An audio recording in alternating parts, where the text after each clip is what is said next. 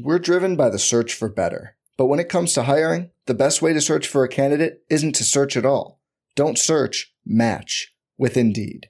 Indeed is your matching and hiring platform with over 350 million global monthly visitors, according to Indeed data, and a matching engine that helps you find quality candidates fast. Leveraging over 140 million qualifications and preferences every day, Indeed's matching engine is constantly learning from your preferences. Join more than 3.5 million businesses worldwide that use Indeed to hire great talent fast. And listeners of this show will get a $75 sponsored job credit to get your jobs more visibility at Indeed.com/Blue Wire. Just go to Indeed.com/Blue Wire right now and support our show by saying you heard about Indeed on this podcast. Indeed.com/Blue Wire. Terms and conditions apply. Need to hire? You need Indeed. Rob Dawson here. I got Jeff Goodman with me. Hell no. John Fink. Are we still live? Field of 68 till I die. Get it to you. I'm sorry, man. I blacked out. Randolph Children. DJ Khaled, you not a big DJ Khaled guy? Hands grown up and in. Goodman needs to be fired all the time. Josh Pastner. You're going to beat people straight up. You know the deal. Drink responsibly tonight. I'll be drinking with you. Jarrell McNeil. From the bluest of the blue bloods to the smallest of the mid-majors. This is Field of 68 After Dark. Welcome to the All-American Show here on the Field of 68 After Dark. It is day 4 of our week of season previews. We are 4 days away from the start of the college basketball season. And I don't know about you guys, but I cannot wait to kick this thing off. I'm done talking about this. I'm done projecting stuff. I'm done throwing my theories out there. I had enough hot takes last night, and I'm going to get roasted with them for probably the rest of the college basketball season. But we're 4 days away, man. I'm ready for it. I got Randolph Childress here with me. I got John Henson here with me. I got Tyler Hansbrough here with me. Two guys that were All-Americans, and John Henson, we went through the list in 2011 to 2012. He got absolutely robbed. It's unbelievable that he wasn't named an All-American in any of those two seasons. But we're going to be breaking down our Field of 68 preseason All-American teams. We're going to hear from Tyler Kolek later. We're going to hear from Ryan Kalkbrenner later. I can't wait to have a Wake Forest guy and two North Carolina guys, hear from Kyle Filipowski later. We got Donovan Clingan, and we got the big fella Armando Baycott joining us here in a little bit. Before we do all that, let's talk to our panel here. Tyler, what's going on, man? It's the first time I've seen you this season. Yeah, man, I'm excited to be back with you guys. College basketball right around the corner. I'm ready to get it going. John, RC, how we doing? I'm doing good, man. Hey, it's like summer break. We're back in school, man. Good to see you guys. Miss talking basketball, so it's going to be a fun year. I'm ready to go, man. It's time to start. Get all this football stuff behind us, man, and get some basketball going.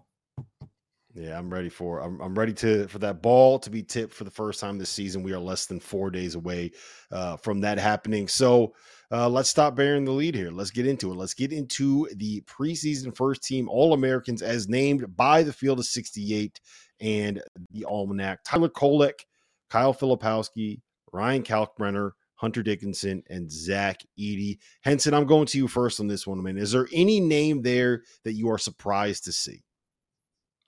You know, not surprised to see any of those names. I do think Tyler Kolek may have reached his peak, per se, as far as a player. So I don't know if there's much more to go with him as far as being a first-team All-American. But the other four, obviously, dominant forces. They're bigs, which I love. So I see no complaints. Maybe you can have the big fella, Armando from North Carolina, on that team. But I think it's going to matter about team success. If they are successful, he's probably going to be having a dominant year. So I think it'll all be relative in the end. Yeah, Tyler, there's four big guys on that preseason first team All-American team. I know you and John are loving seeing that. I love big men. I love watching them. It's with this small ball in the NBA, we get a chance to see a lot of college bigs, and so that's a style I like. I kind of miss the old style of just kind of bang it down on the post, get a little physical. But yeah, this year we have a lot of good bigs, and it's going to be fun to watch.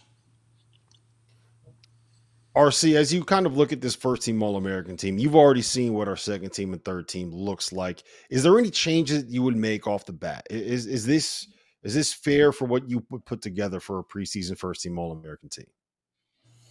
Yeah, but I piggyback off John. I think Armando Bacot deserves to be on the first team. I would.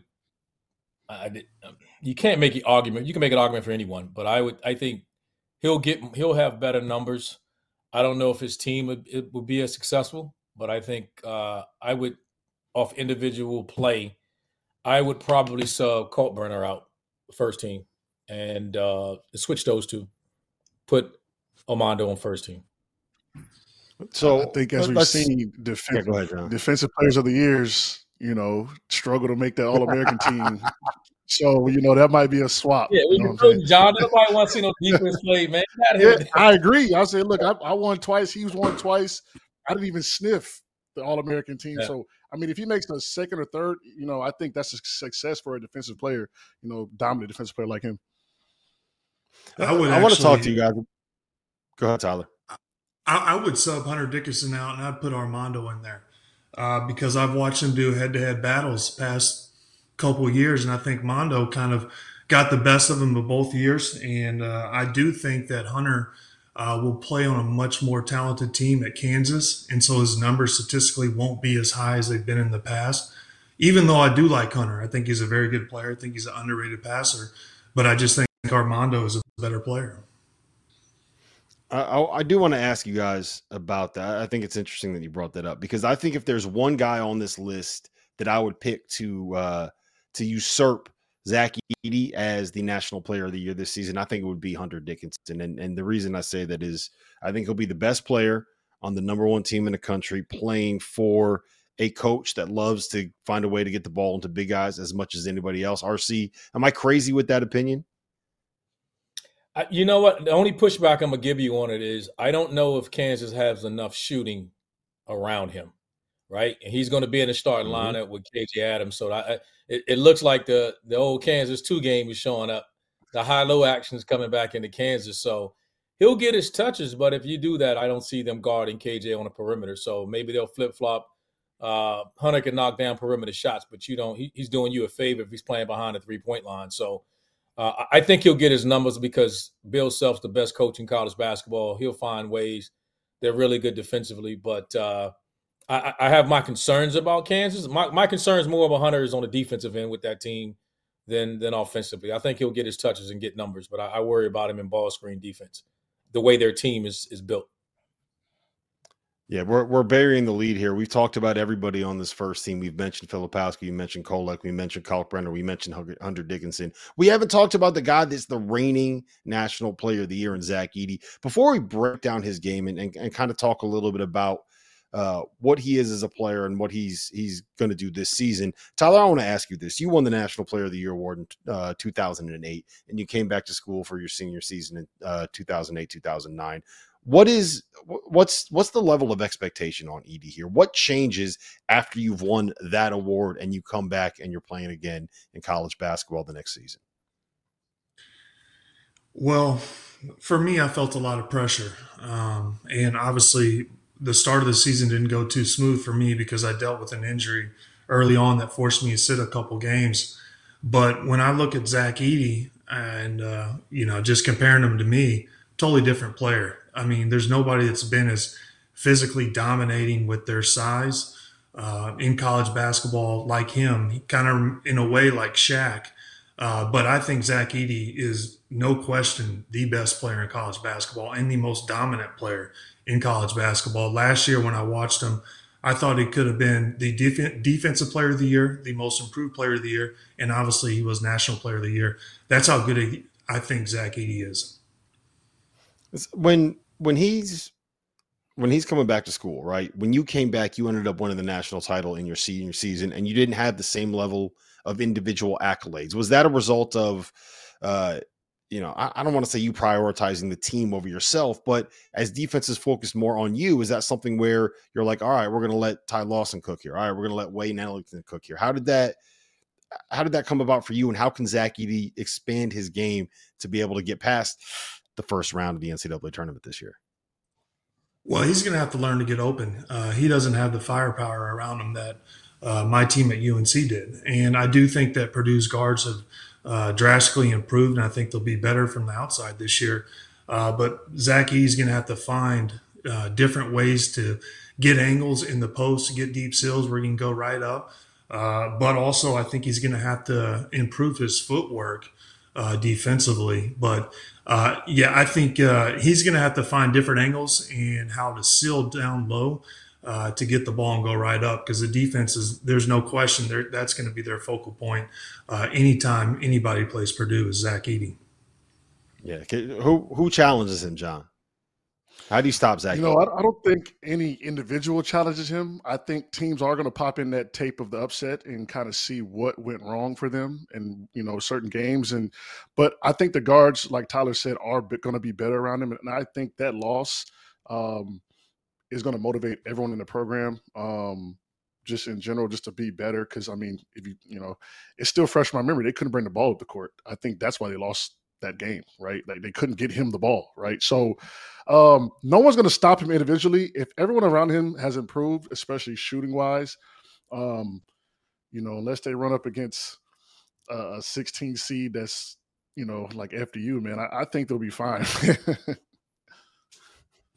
Yeah, RC, we got to talk about the Vaulted app here, because Vaulted is an app that allows you to participate in daily cash prize pools without an entry fee. It is the place that you can store your own predictions forever by using the Vaulted Challenge feature, so you can prove that you're smarter than people like Jeff Goodman. Go and download the Vaulted app, that's VLTED, for a free trial and store your predictions today and join the daily cash prize pools without an entry fee. Randolph, I send a challenge your way, man. I am saying that Zach Edey is going to be the repeat National Player of the Year in 2023, 24. I'm locking that in. I'm saying that he's going to get it done. Do you accept my challenge, sir? No, I'm going to double down with you. I think he wins it. The one thing I'd say is that I think this team is going to be really motivated to respond the way they lost. I think this year that I think the guard play will be better. I think overall this team will be better. They were embarrassed. I think they're hungry. Zach doesn't need to, there's not much better you can be. I do think defensively he was much better than he's been. I think he can take a step there. But you big guys know in the first round of that tournament, you're playing them small ball teams, and they got that 6'8", 6'6" guy that's playing on the perimeter, and he's 7'5". We knew they was in trouble when they started just switching and just putting him on guards. He had to do something he hadn't done all year in that just out of a desperate situation. I think he'll be better. I think their team will be better. I think the guards will respond. Loy and Smith will respond. I got no doubt that their team will be there. And honestly, I think they'll make a trip to Phoenix, to be honest. Yeah, I think so too. All right, let me ask you guys this. And Tyler and John, we'll start with you first on this one. If you look at this first team All-American team, you could legitimately have 5 centers on it.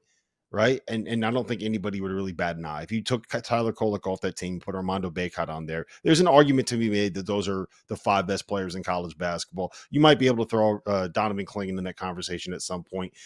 There are a lot of very, very good big guys in college basketball. And that is more or less the result of NIL keeping them around and making them more valuable at the college level than they are at the NBA right now. Is this just what's going to happen with college basketball moving forward, Tyler? Is this just where we are, that it's going to become a big man's game? The big man is being undervalued right now, especially at the NBA level. And I think sometimes, in years past, some of these big men, especially Zach Edey, I think when I played, there's no way he'd be coming back to school. I think he'd be a lottery pick. But right now, the way that the game is going small and a lot of teams value the three-point shot, I think we're going to see big men come back to college.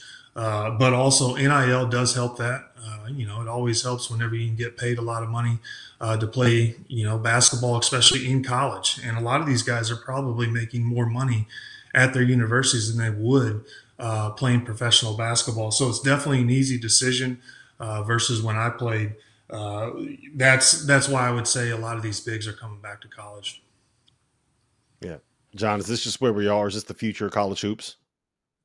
Yeah, I think as the big man is being undervalued, because it's always funny, like when you watch the NBA, right? Like, the big man's undervalued until there's an Embiid or a Jokic, and now teams are scrambling to just pick up a big that can guard this guy. So it's kind of a give and take right now at the next level. They want him when they need him, but they don't necessarily utilize them as I think they should. But in college, I mean, I stayed 3 years and there was no NIL, so I would 100% stay now, right? Like, so that's just kind of where the game is going.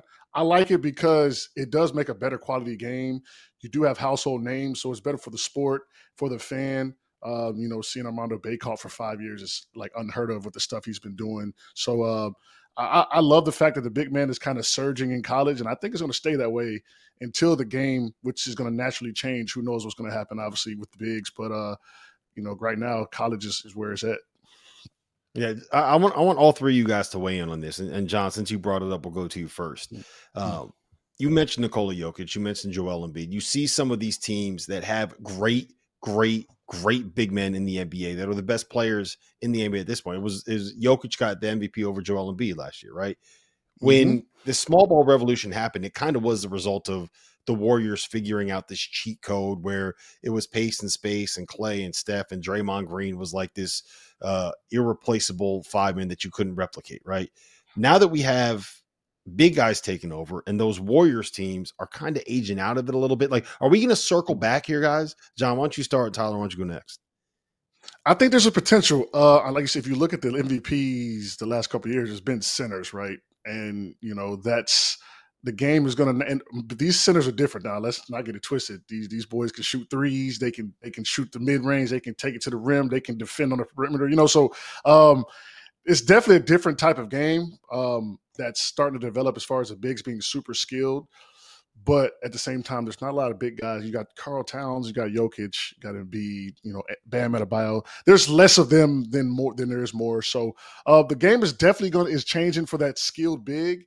But like I said, you're going to need a guy to guard this guy, and teams are actually being built to guard Jokic's and the Embiids right now. So bigs are definitely making a strong bigs that can move a little bit are kind of ideal, which is obviously hard to find these days. But the big man's coming back. I think slowly but surely. Got to be able to shoot that three now, though, for sure.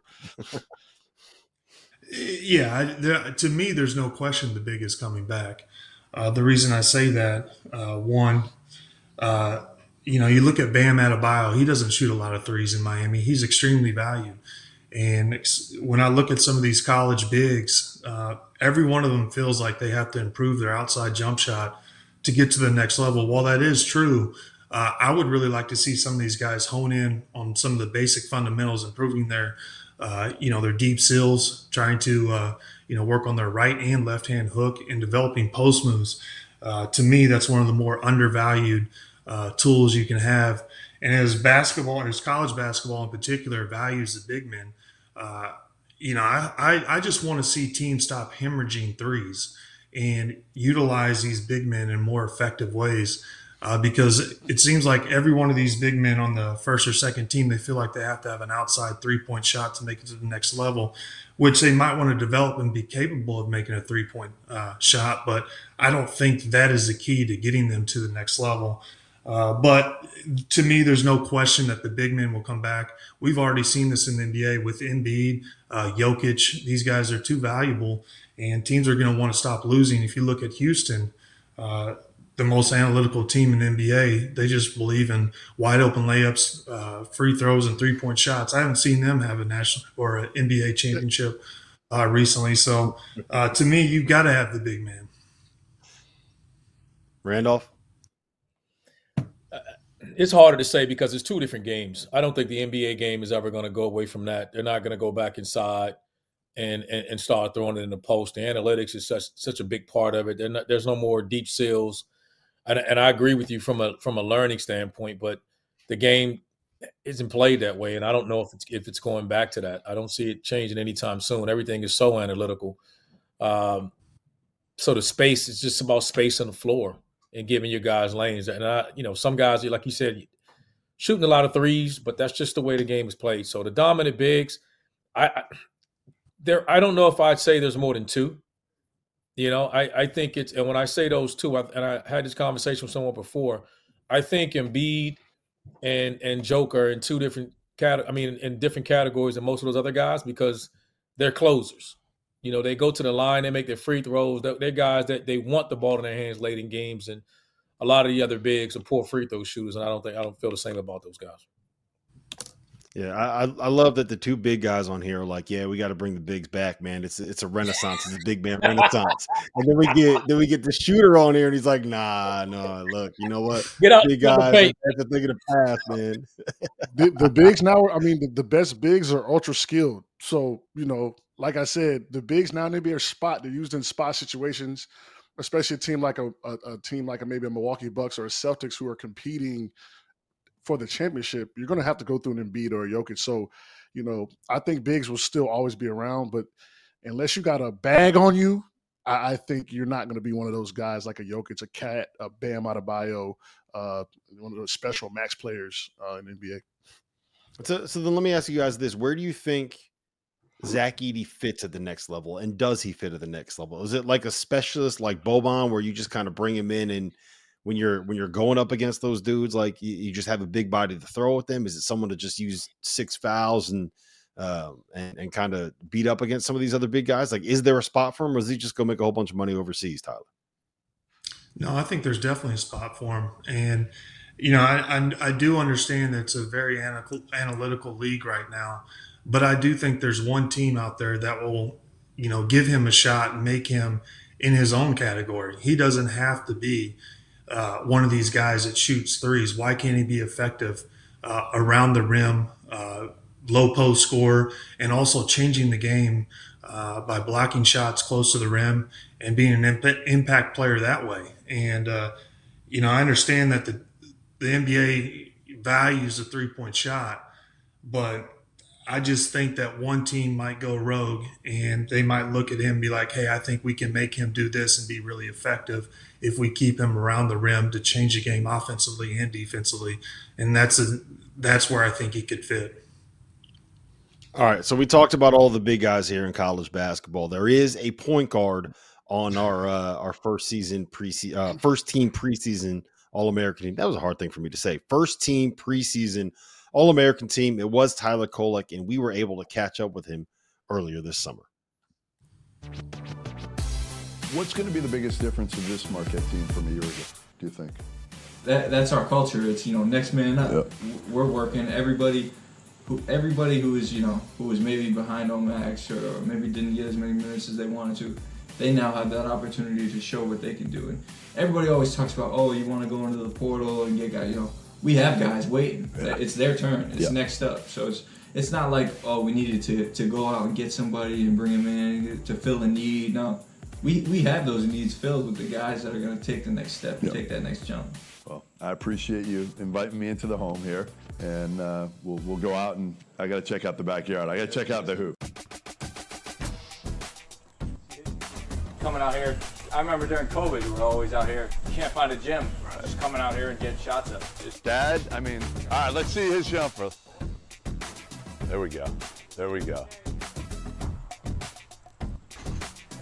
All right, before I leave, game of horse, the three of you? You got to. All right, let's do it. Ooh, another one.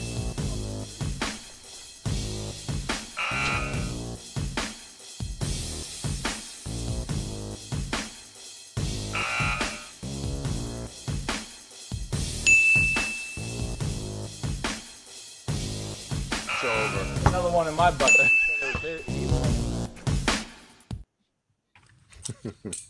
Hey man, Goodman's got to get out. Goodman's got to get out of Boston and get some sun on those things, man. Yeah, man, it was that was in the summer too. That wasn't even in the winter. That was in the middle of the summer, and it was not pretty. That's why he goes to Charleston for 8 months out of the year. I do want to ask you guys this. So, out of our first team All-Americans, Tyler Kolek, Filipowski, Ryan Kalkbrenner, Hunter Dickinson, Zach Edey, who's the guy, John, that you want with the ball in your hands at the end of a game most? Like, who's the closer out of that group? So I venture to say Kolek because he's a point guard. He's running the squad, but I'm going big man. You know what I'm saying? I'm gonna go. Yeah, RC. Yeah, I'm gonna go with Filipowski. I mean, if you saw the end of last year, he was finishing games for them, making moves at the end to kind of take them over the top. So that would be my guy if I didn't, if I chose one of the big men, since it's a big man themed show right now, I'm gonna take him to have the ball at the end of the game, and I think he's gonna have an awesome year. We're not even really talking about him much, but he's gonna have a great year. I mean, he could have been a top 15 pick this last year. Yeah, who's he play for? Those guys down the road. Hope Wake Forest is beating them. I know. I got to check the score. It's 14-14. I'm watching it now. Okay. Tyler, who are you taking? Who do you want with the ball in the hands? I'm actually going to go Filipowski too. I'm with John on this. I think he's the most player in college basketball this year. I saw him light us up in the Smith Center last year. He can score from about anywhere on the floor, and I think he's just going to improve his sophomore year. So if I'm going to one guy for a bucket, it's going to be Filipowski because I think he can score from about anywhere, and he's a very intelligent player as well. Randolph? I can't argue with it. I'm going to go with either Kolek or Filipowski. But if I had to say, I put the ball in his hand, I like the Filipowski at the 5 this year.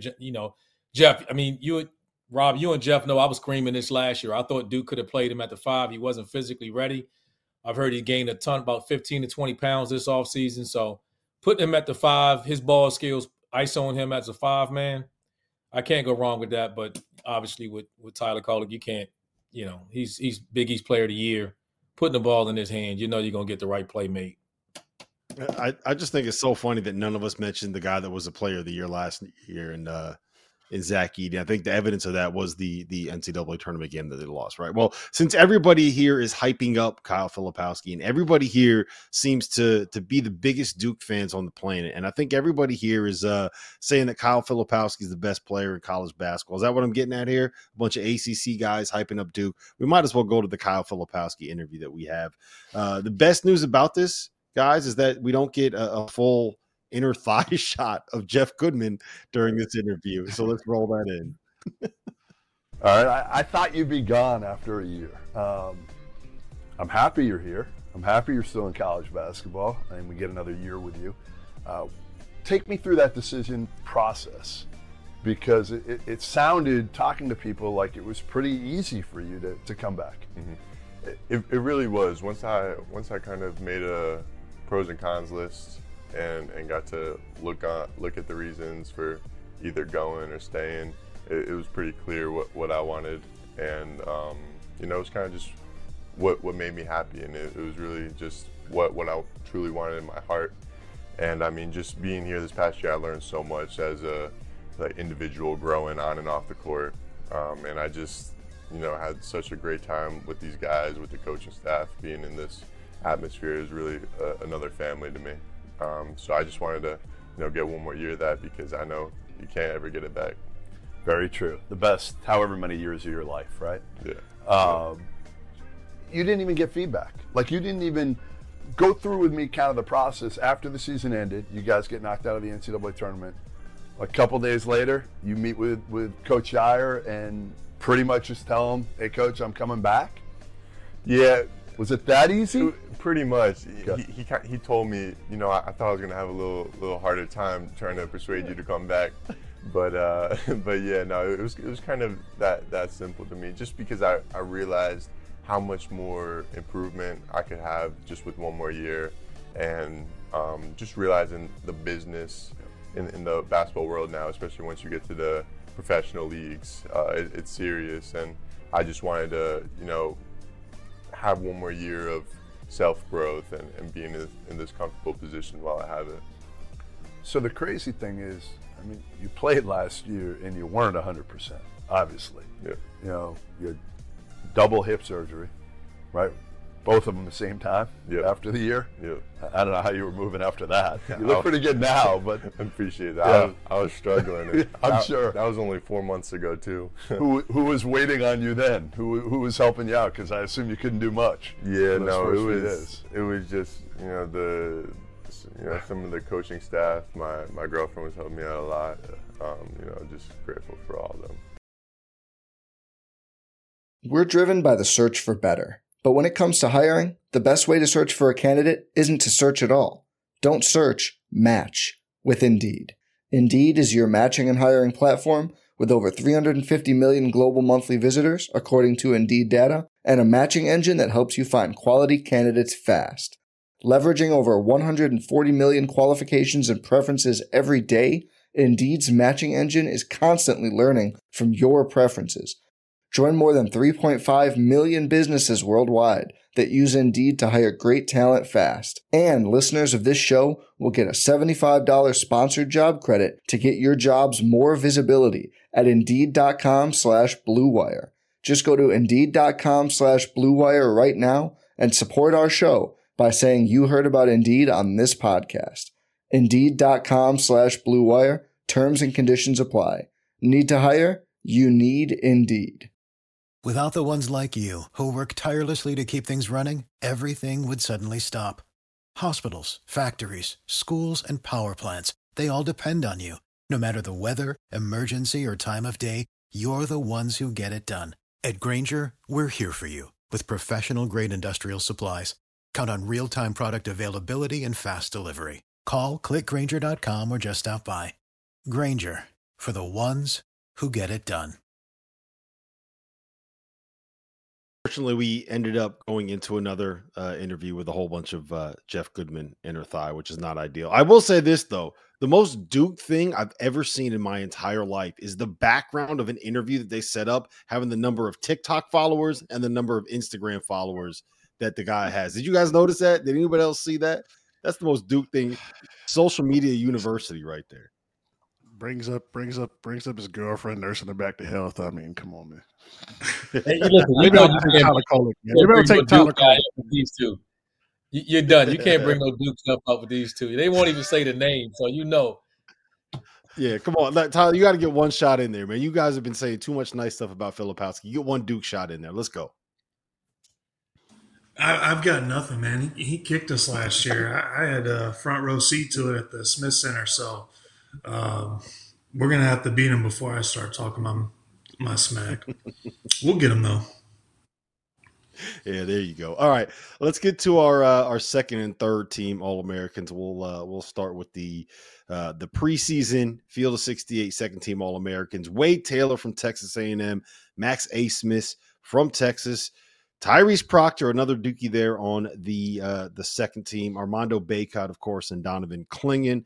And then our preseason third team All-Americans for the Field of 68 and for the Almanac, Tyson Walker, Michigan State point guard, Trey Alexander from Creighton, a lot of Creighton love here, Tyler Perry from Kansas State, Justin Moore, I know Randolph Childress loves that one, and Umar Ballo from Arizona, another big guy for you guys.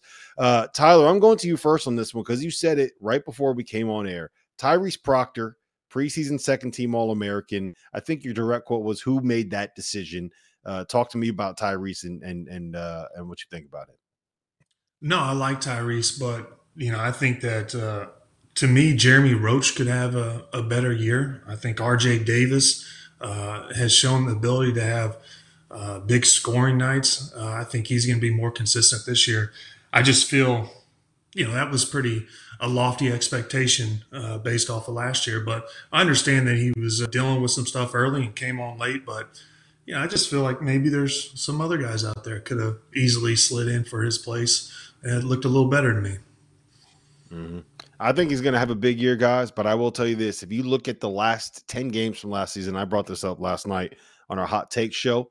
RC, Jeremy Roach averaged 16 points and 3 assists during Duke's 9-1 finish to last season, while Tyrese Proctor averaged 10 points and 4.5 assists. Jeremy Roach is a guy that I don't think anyone's getting anywhere near enough attention to. I think they're all going to be equally as effective, and I think they're going to cancel each other out. You got those two guys, and then you got Jared McCain. You got Caleb Foster, and don't forget about Jalen Blakes, who's their defensive stopper when he comes into the game. Those guys are going to rotate and play. They're just going to tag team, just coming in and out of the game. So I don't know if he's going to have the stats to kind of back up a second team All-American. I think he'll have a really good year. I think he'll take a big jump this off year, but I don't know if he'll make it to be a second team All-American, only because there's just so much guard talent on his team. And I think they're just going to cancel each other out. So I've been leading the Tyrese Proctor hype train this offseason. It sounds like everybody's telling me you need to slow down on that. It has nothing to do with the fact that we got a Wake Forest guy and 2 North Carolina guys on the show, of course. So John, I'm going to go to you on this one, man. Give me the one guy on that second team All-American list that's going to be a first team All-American when things are all said and done. And I think I know what your answer is going to be here. You said it's going to be a first team All-American when it's all said and done. Second team guy that can make that leap. I would have to go, Armando, just go. Process of elimination. I do love Wade Taylor, though. I mean, he averaged 16 and 4 last year. I think if Texas A&M can be a top 2 or 3 team in the Big 12 and potentially hover around that top 10 all year, I think he's going to have the numbers. When I watched A&M, he was the guy. He had the ball in his hand. He was aggressive, which is, going to affect a guy like Proctor, who's a third-ish option on a talented team. I think the Hunter Dickinson syndrome with Tyler brought up, a lot of talent around. His stats may be deflated. But if I had to pick a guy, I'd say Baycoat, and, I'm sticking with it. Yeah. Tyler, what makes Baycott so good? Like, why, big guys, and that North Carolina system. Why is he as good as he's been over the course of, what is it, like 7 years he's been in college now? Seems like it. Been in college longer than me, that's for sure now. But I would say his ability to handle contact from his freshman year to now has greatly improved. His body strength has gotten a lot better. His positioning and touch around the rim has really improved. But this year, I think, is going to be a big season for Armando. And the reason I say that is because I think we have more outside shooting, and I think it's going to draw the defense out, and it's going to open things up inside for Armando, and it's going to be easier for us to get the ball to Armando in the low post versus last year where it just seemed like we just swung the ball from side to side and watch Armando just struggle or fight with 3 or 4 people. I think it's going to be much easier. But also UNC is committed to running this year, and I think he's going to get a lot of easier looks compared to what he saw last season. Yeah, I have a lot of questions I want to ask you guys about North Carolina, about the divorce with Caleb Love, about RC saying on Monday night that Caleb Love is going to be a first-team All-American when things are all said and done. We're gonna talk about that. We're gonna get into that in a second. But we were able to catch up with Armando, and I will tell you this: he is nothing if not an entertaining interview. Let's cut that in right now. Got a lot of money in his pockets. Take me through this season last. Yeah, I mean, this was like we all had you at 1 or 2. I think I had you at 1 preseason at the end. I mean, fairly, like, looking back at it, like, you see the run we made. See the run we made. I mean, I don't blame anybody for putting us at number 1. I mean, we get Pete Nance, who was a big-time player in the Big Ten. Like, it all looked perfect. But, I mean, I just think as a team, we never just, like, gelled all the way right, like how we should have. And, I mean, I think last year was just so many distractions and just the new age of social media, like. Yeah, paying attention to that, aren't you? Twitter, Instagram, right? TikTok, like, you open your TV up and you see Stephen A. Smith and Mad Dog talking about you. I think it's one of those things where a lot of guys couldn't understand. And I mean, I think that's something I've been trying to do a better job this year with the new guys coming in, just letting you know, like, when you come to playing for UNC and in this program, like, it's a big time program, and like, you're gonna be like, you got to know what's coming to you. And I mean, I think Carolina, it's a program. I mean, it's not for everybody. You know what I mean? Yeah. No, I mean, listen. Again, Hubert. I remember talking to him before last season, and he said it's different. The expectations are different. You guys really didn't have anybody kissing your ass. Yeah. In fact, 2 years ago was everybody doubting you. Mm-hmm. And then you go from where everybody's kissing your ass. Everybody's telling you how good because of the run you had. I always say starting March 5th. Yeah. I mean, March 5th flipped it. For sure. Flipped it. And then you guys were as good as maybe any team as I've seen for a month. And then, you know, again, like, you get all those distractions. Yeah. And you don't know how to handle it, right? I mean, and if you look at it, that's like the first year in college basketball history you really see those things in terms of you're channeling like all the media attention, and then you're channeling like all the different endorsements, things like that. Like, it's just it was a huge bubble of just distractions, you know, and it's something nobody really knows how to navigate because it was the first year you see anything like that. But I mean, I thought it was great for us as players just to kind of just build from that and realize what not to do, but also the coaches too, just being able to see like how to manage those things. Was it more on you guys? I mean, again, a lot of us blame Hubert some, right? I mean, everybody's like, all right, what's the blame pie, right? Who are we giving it to? The coaches, the players, whoever. Who do you put it on last year? Us, I mean, I didn't think we did a good job of really trusting each other. Like I said, it was one of those instances where somebody sets a ball screen, nobody's bumping that man, and then boom, he gets a layup. Then the next time they bump him, kick it out, then not help, not helping the helper, just small things like that. And I mean, I think, like I was talking about earlier, just trying to build the good habits now of like helping, setting the screen, like doing all the right stuff and all the small details, because that's what really matters. Well, I will say this. That interview was done with a producer on site and somebody else setting up the shot, which is why we were able to keep Jeff Goodman's two short shorts from popping up onto the screen. Let's talk a little bit about this North Carolina situation here, because I do think that it's fascinating to kind of look at what they're supposed to be this year and then what Caleb Love is expected to be this year. So let's start with North Carolina first, right? So you get all of these transfers coming in, you get all of these shooters coming in, John. How do you go from being a team that had all of these expectations and completely failed to live up to them to heading into another season? Like, how do you regroup in that offseason? How do you deal with that?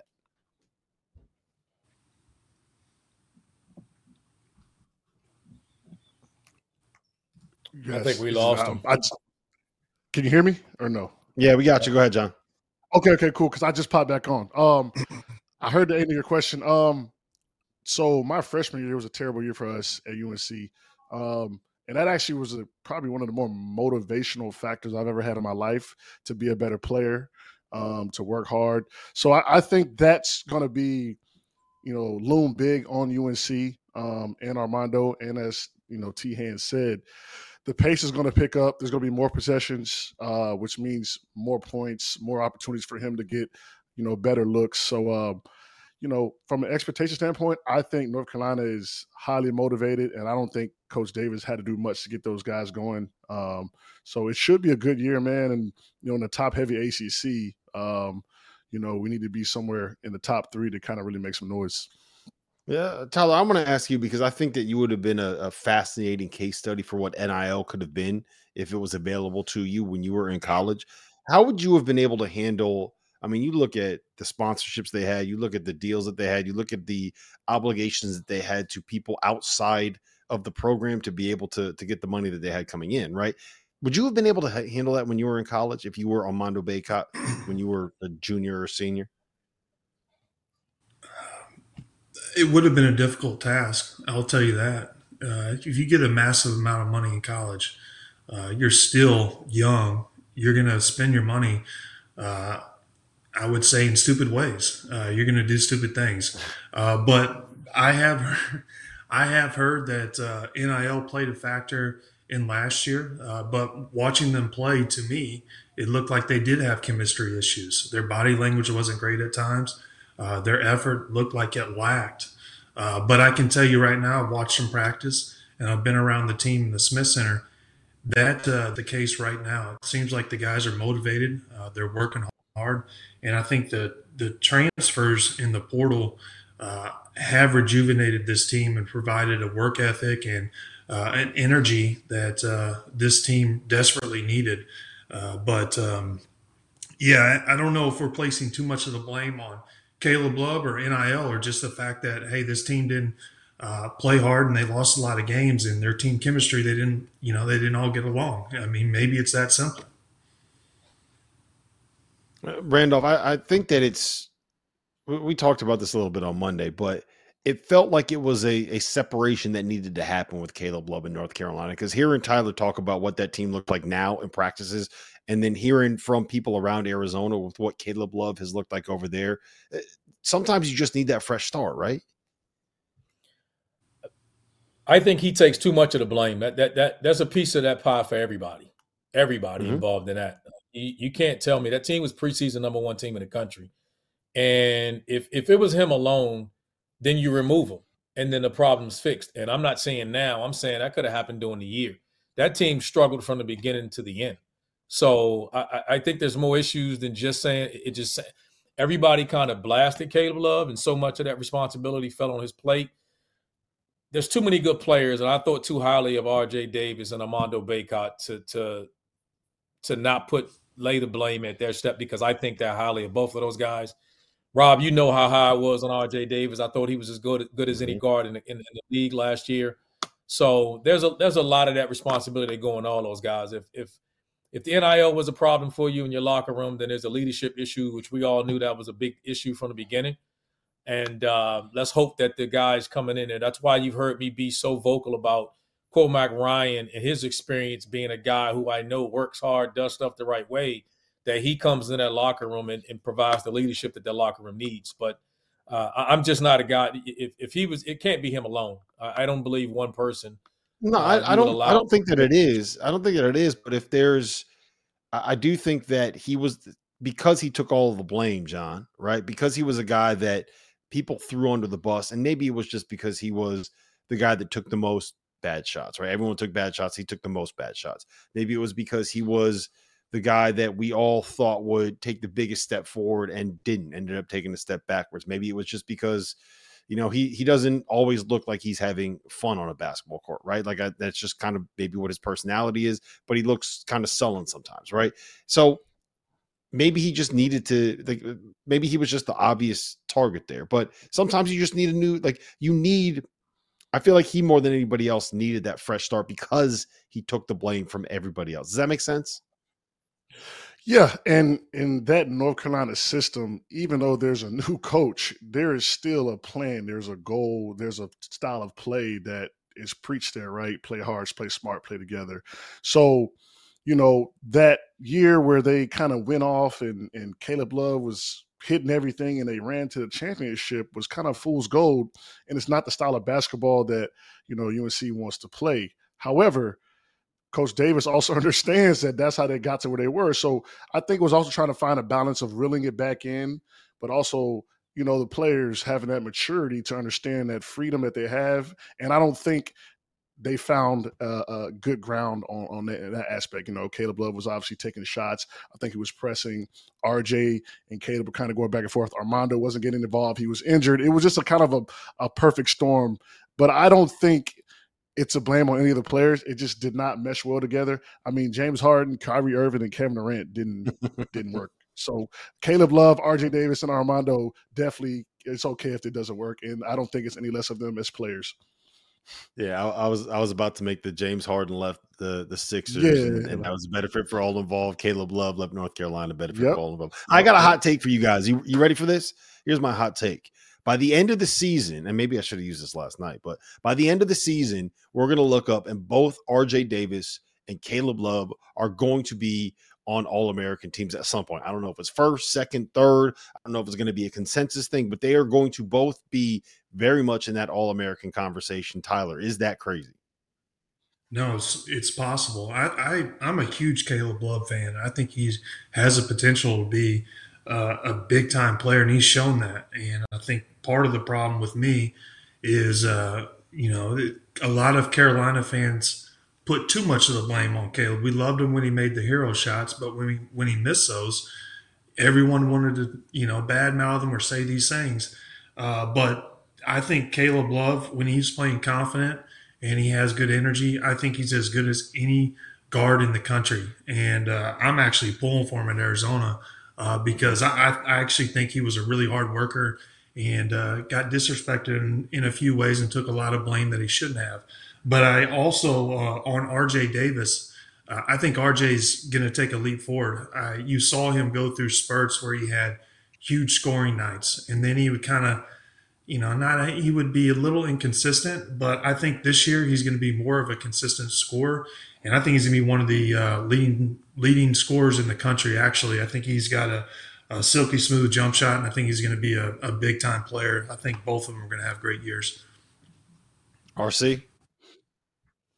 Well, you know what I've said already about Caleb Love. When we get to our third team, I think he's going to make an All-American team. I think that team will when it gets to the Pac-12, I don't think it'll lose many games. I think they got some tough games out of conference. I think, early on they'll fare. I don't think they'll lose more than 6 or 7 games all year long. I think they'll enter the tournament as a top 2 seed, and that's why I'm so big. And I think he'll be their leading scorer and arguably their best player. And so I'm a big fan of him. I just think I'm big on redemption. I think this kid will respond. The system in Arizona, the pace that they play in, he just fits it right now. I think he made the right decision. And there's some Carolina blood out there too, with Coach Steve Robinson out there. So I think that they're gonna figure out what the right way to play with him. And I think like I said, he's had some humble pie. I think that kid will respond. He's tough, and I think you'll see it this year. Yeah, all right. I'm gonna put you guys on the spot here, and Henson, we're going to you first because you're the guy here that's been snubbed from All-American teams unjustly. Unjustly snubbed. Who did we unjustly snub from this year's All-American teams? Who's the one guy that you could think of that's going to make that leap up? I'm going to name 2. I like Bryce Hopkins, man. Where's he at? Right? Like he, potentially has a chance to be Big East Player of the Year. And then I'm going to go LJ Cryer. I think those are my 2 guys that obviously LJ transferred and Bryce isn't getting much love, but, it has to do a lot with team success. But I think LJ Cryer could potentially be, if not the best guard on a Houston team that should be in the mix in the end. So, he was all Big 12 first team preseason, 40% from 3 last year at Baylor. So I got to go those 2 guys. We're kind of forgetting about those 2 high-level players that are still here and been in college a long time. Tyler, you got anyone for us? I do. I have 2, and I think I'm going to steal yours. It's Jeremy Roach. I think early on he was dealing with some injuries last year.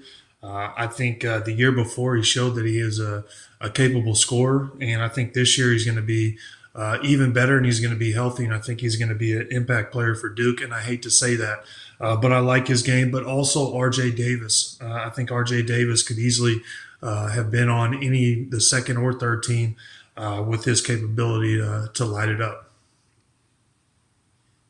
You did steal mine. I did have Jeremy Roach written down. I also wrote down 3 because I knew you guys were going to be out here thieving. RC, what do you got? Give me a guy.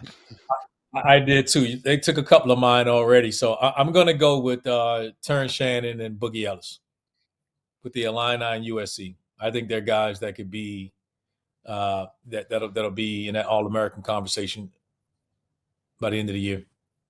That noise that you heard, Randolph, was our producer, Trevor Valise, doing jumping jacks and celebrating because he is an Illini fan, a diehard Illini fan, and he has spent the last 5 days having to sit here and watch his Illinois team beat up on Kansas, beat up on Bill Self coming back into what is it, State Farm Arena now, and not having that game count. You beat the number 1 team in the country and it doesn't even count. You don't even get to celebrate it. So he needed that pick me up, man. I'm sure he appreciated it. All right. So Jeremy Roach was the guy that I had written down on my list.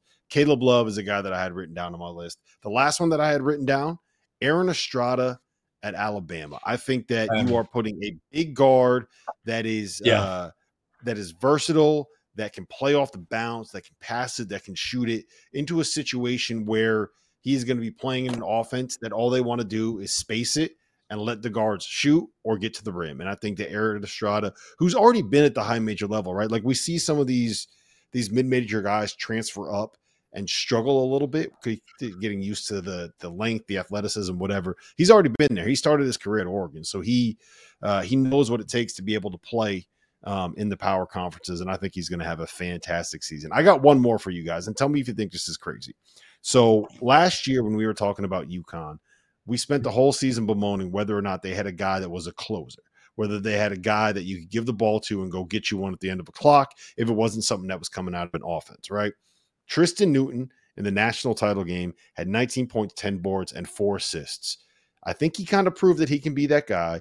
I think he proved last season that he can handle the rigors of the Big East. He averaged 11 points, 4.5 boards, 4.5 assists. He shot 37% from 3. He gets to the foul line. He understands how to be that like big guard, physical, get in the lane, draw fouls. If UConn is going to be a top 5 team as everybody's projecting, I think it's going to be because Tristan Newton is a guy that averages like 16 points, 5 boards, 5 assists. And if he makes that leap as a scorer, guys, you're putting up numbers like that, like you got to be in the conversation, right? You got to be there. They got so many guys, though. Is the hardest thing, and you guys notice when you play on a team like that, when there's so many guys, that it's they're gonna steal votes from one another. And I don't know if he's gonna have to have closer to 20 and stand out. When you got Klingman, when he comes back, the offense is going to run through him, right, in half court. I think he's going to get his fair share of touches. I got a name I'm going to throw out there from left field, and you may tell me I'm crazy, but I'm going to throw it out there. How about Drew Pember? From Asheville? Asheville. There you go. And I say it because they got high major. They're going to destroy the Big South. He's going to put up monster numbers. They got a couple of high major transfers. Gant from NC State. They got another high major guy from, I think, mid major from VCU. Josh, what is it? Banks. I just like the team. I think that they're going to be a team. They're going to be one of those teams that you're going to mess around and get as a high seed in the first round of the tournament that you don't want to play. So you're calling it right now. You're calling it right now. UNC Asheville is going to be pulling off that upset. If you're Purdue, you don't want to see UNC Asheville in the first round of the NCAA tournament. They'll pull an upset first round. Look, you know what? Drew Pember's got he's got the man bun now, right? So I think that whatever he's been partaking in since he got down to Asheville and grew out a man bun, it sounds like RC has gotten a little bit his hands on some of that as well. I do want to circle back because you mentioned Donovan Klingen. He has been injured. He had a foot injury. He was dealing with, I believe it was a strain and a slight stress fracture in the fourth metatarsal in his foot. But he came back to practice today, and I was able to catch up with him at UConn's practice facility about 2 weeks ago. Let's start with the obvious question. The foot, you missed practice for about 2 weeks now, but you weren't in the boot today when I saw you play. How's the foot doing? How you feeling? Foot's feeling good. The rehab process has been going well. Pain's starting to go away, which is, a good sign. It's just trying to get pain-free before I start doing things and, just trying to get back for game one. So what was the actual injury? Yeah, I strained a muscle and slight stress fracture in my fourth toe of my right foot. And you're feeling better? You're getting back there? Great. You're going to be playing first game? Yeah, that's the goal. That's the plan. That's the plan. So you are a Connecticut kid. What does it mean to you to be able to bring UConn back to what it was when you were growing up, what it was when I imagined the first time that you kind of watched the Huskies play? Yeah, I mean, to be from Connecticut and be able to, wear a Connecticut jersey every single day is a blessing to me. And, just to be able to put on for, the state that I grew up in and, that raised me to the person I am today. And, it just means a lot, UConn culture, the UConn, legacy of, now we're 5-time national champions. So, just to be able to be a part of that and to contribute to that and, leave my name and, legacy and hopefully to keep it going. So Khalid El-Amin was the guy, the star, my favorite player when I was growing up. Who was your guy? My favorite, probably Ray Allen. Ray? Yeah, loved Ray. Yeah, everybody loved Ray. Do you feel any pressure? I mean, the Adama Sanogo tournament, MOP, All-American, you're stepping into that. Like UConn is known for their big guys, and you're stepping into that board. Is it pressure or are you kind of excited about the opportunity? I'm excited. It's just such a big program, such a big place to play. And, just to be able to, have the role that I'm going to have this year, I'm just not going to take advantage of it. I'm going to give it everything I got every day. And, I'm just going to try to fill Adama's shoes, and if not, try to exceed and do more than he did. I'm trying to put another banner up on the wall, and I was on the team last year, so I kind of know what it takes to, make it to that, that level. So it's a lot, and I saw what Adama did, and I feel like I know what it takes. So, guys, we're all friends here, right? Is that what my voice actually sounds like? You mean annoying? Is that what it actually sounds like? How can you deal talking with me? You mean annoying? Yeah. God, that's awful. Is that what my voice sounds like? Oh, no, man. Come on. I do have my concerns about it. We all know he's talented. You got concerns whenever a footer is having lower extremity injuries like that. That's always a concern. I think they'll be extremely cautious with him, and I think that hurts him as an All-American. He'll end up by the end of the year, I think, being a hell of a player and deserving of it, but I think the conditioning and what they'll have to do to get him ready to play the type of minutes they'll need him to play. I think it'll take him some time. Yeah, they're not very happy with him too, because he's one of these guys that doesn't do injured very well. Like, he'll just be walking around on campus without the boot on when he's supposed to have the boot on. He spent the entire practice when I was up there riding on the bike and walking around. He was supposed to be sitting and like not doing anything. It was the first day that he got the boot off. So he told me when I was up there, quote, I should effing be out on the court right now. So I think he's kind of itching to get back out there. All right, let's make our predictions, guys, for the actual awards at the end of the season. National Player of the Year, Tyler, who you got? Who's it going to be? That's a no-brainer. Zach Edey. That's the easiest one all day. Yeah, Zach Edey. John? I concur. Zach Edey, I think it's his to lose. Randolph? I'm going to go with, I think the easiest choice. I agree with these guys, but if I had to say a dark horse, I'm going to go with Filipowski. I think the way that Duke's going to use him, I think his ability to space you as a 5-man and put it on the floor and put pressure on you, off the bounce as a center. Not many teams can do that. He'll be playing more like a Giannis type of center for them this year, getting pin downs, things like that you just big men aren't accustomed to chasing guys off screen. Did you just compare Kyle Filipowski to Giannis? I said how they use him. No. I said how they use him. You guys heard that, right? Listen, however you want to if I ever hear Filipowski and Giannis in the same sentence, I'm closing my computer. I'll say this: how many down screens did you guys chase guys off of when you were playing? Man, maybe they use them like Kyle Sailor or something. I don't know. Played in different areas. I don't know, man. Filipowski can shoot. What's Giannis's career 3-point shooting percentage? Maybe using like Ursula over or something. In that way, where he'll push. I think he'll be versatile. He'll push it. Just attacking you off the bounce as a center. None of these guys we're talking about. We're talking about Kalkbrenner. We're talking about Zach Edey, Hunter Dickinson. None of these guys are you worried about attacking you off the bounce at the top of the key. And that's what I'm saying separates him, and he's going to chasing you off pin downs. Hey, John, I got a question. I'm a former Giannis use system Pember player. like Giannis bring the Giannis. ball up the court. Was that? It That's was Giannis bring the ball all up the court. You will shoot it if he passes it. That was the system. Hey, I got a question for you guys. Do you think that UNC Asheville is going to use Drew Pember like Giannis this year? They may use him like maybe they'll use him like Luka Doncic. Hey, he won't use him like the 2-game, the Carolina old school 2-game. Yeah, there you go. All right, so I'm gonna be different just to be different. I'm gonna say that it's Hunter Dickinson, and my argument is that you have the best low post seal big man coach in college basketball, and Bill Self. You have the best. One of the best low post big men in college basketball, and Hunter Dickinson, who can now step out and knock down threes, who is playing for the preseason #1 team in the country, for the team that has won 17 of the last 20 Big 12 titles. I think he'll average 20 and 12 for Kansas, and Kansas is going to be good enough to make a Final Four. That at the very least will get him into the conversation. All right. Ensign, the National Defensive Player of the Year. You know a thing or two about being a great defender, getting Defensive Player of the Year awards. Who are you going with? I think it's got to, Kalkbrenner initially on paper, right? I think he's the guy with everything kind of that put him in that conversation.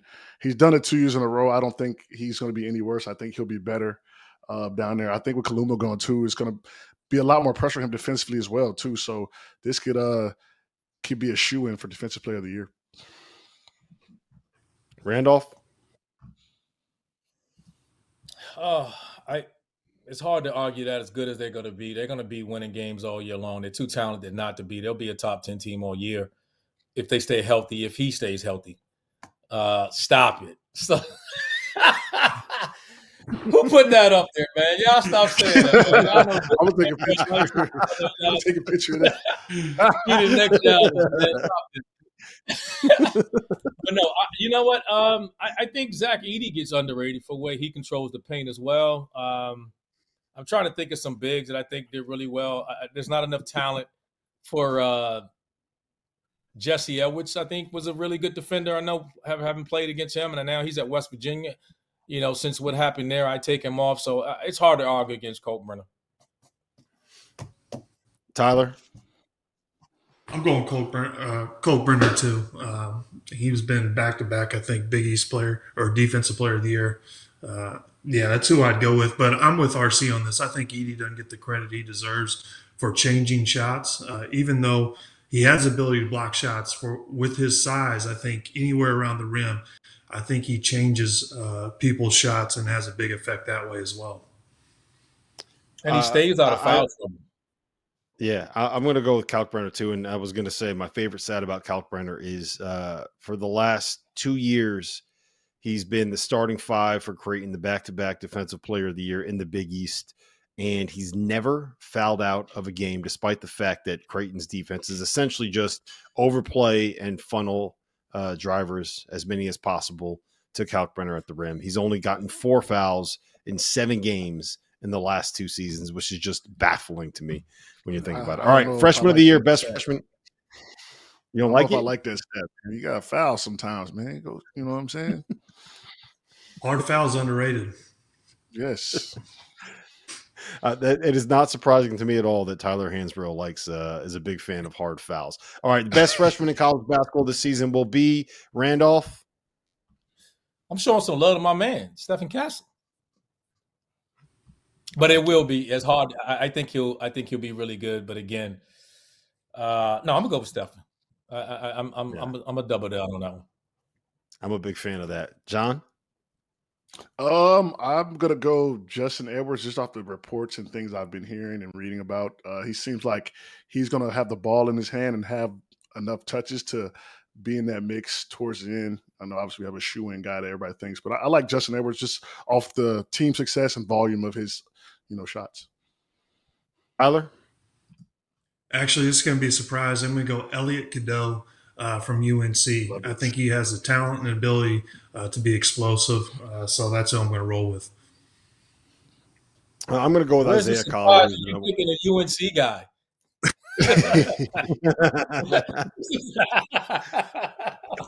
I'm going to go with Isaiah Collier, but I think that the guy that no one is talking enough about is Jacoby Walter at Baylor. I think by the end of the season, he's going to be their second option on the perimeter and a guy that can break you down off the dribble. I think his ability as like a long and wiry defender is going to be really important for that Baylor team moving forward. But listen, this has been the Field of 68 and the Almanacs All-American unveiling an All-American show. And as you can see right there, John Henson is the one guy here. You know what's great? It's like everyone's talking about John Henson not making the All-American team. I'm the only guy here that has never actually been an All-American. John Henson played. You were a burger boy, right? You played in the McDonald's game. Yeah, and I was teammates with some All-Americans, man. Hey, their success was my success. I was riding their coattails.